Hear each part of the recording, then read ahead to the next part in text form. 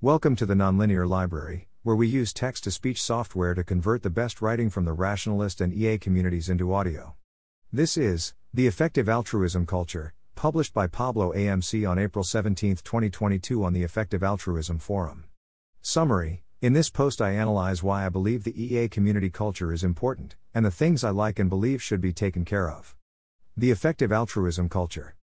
I feel very lucky to be part of a group of people whose objective is to do the most good. I really want us to succeed, because there is so much good to be done yet, and so many ways humankind can achieve extraordinary feats. And being part of this endeavor really gives purpose and something I am willing to fight for. But effective altruism is not only the doing the most good idea but also a movement. It is a very young movement indeed. According to Wikipedia, in 2009 Giving What We Can was founded by Toby Ord and Will MacAskill. In 2011 they created 80000hours.org and started using the name Effective Altruism, and in 2013, less than 10 years ago, the first EA Global took place. Since then, we have done many things together, and I am sure we will achieve many more things too. For that, I believe the most important aspect of our movement is not how rich we get, or how many people we place at key institutions. Rather, it is the culture we settle, and for this reason, I think it is everyone's job in the community to make sure that we keep being curious, truth-seeking, committed and welcoming. Keeping this culture is essential to being able to change our minds and adapt about how to do the most good, and also convincing society as a whole about the things we care about. In this post I will discuss the things I like about us, and also the things we have to pay special attention to. The things I like about our culture. Some of the things I like about our community are thanks to the rationalistic community from the Bay Area. The focus on truth-seeking and having good epistemics about how to do the most good are very powerful tools. Other things I like about the community that are also inherited from the Bay Area, I believe, are the risk-taking and entrepreneurial spirit.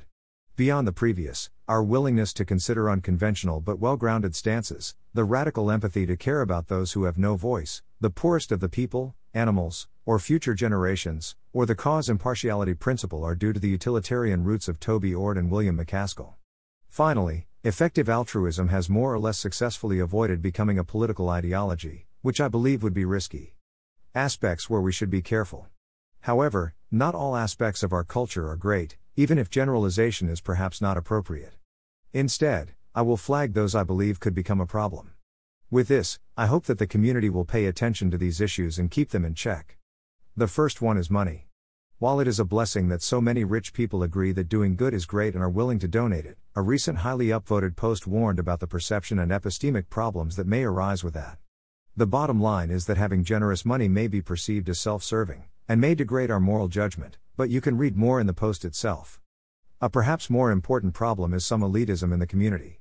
While it makes sense that wanting to do good means talking first to students of good universities, we have to be very careful about not being dismissive of people from different backgrounds who nevertheless are excited by our same goals. This may be particularly damaging in particular subareas such as AI safety, where there is sometimes a meme that all we need is really smart people.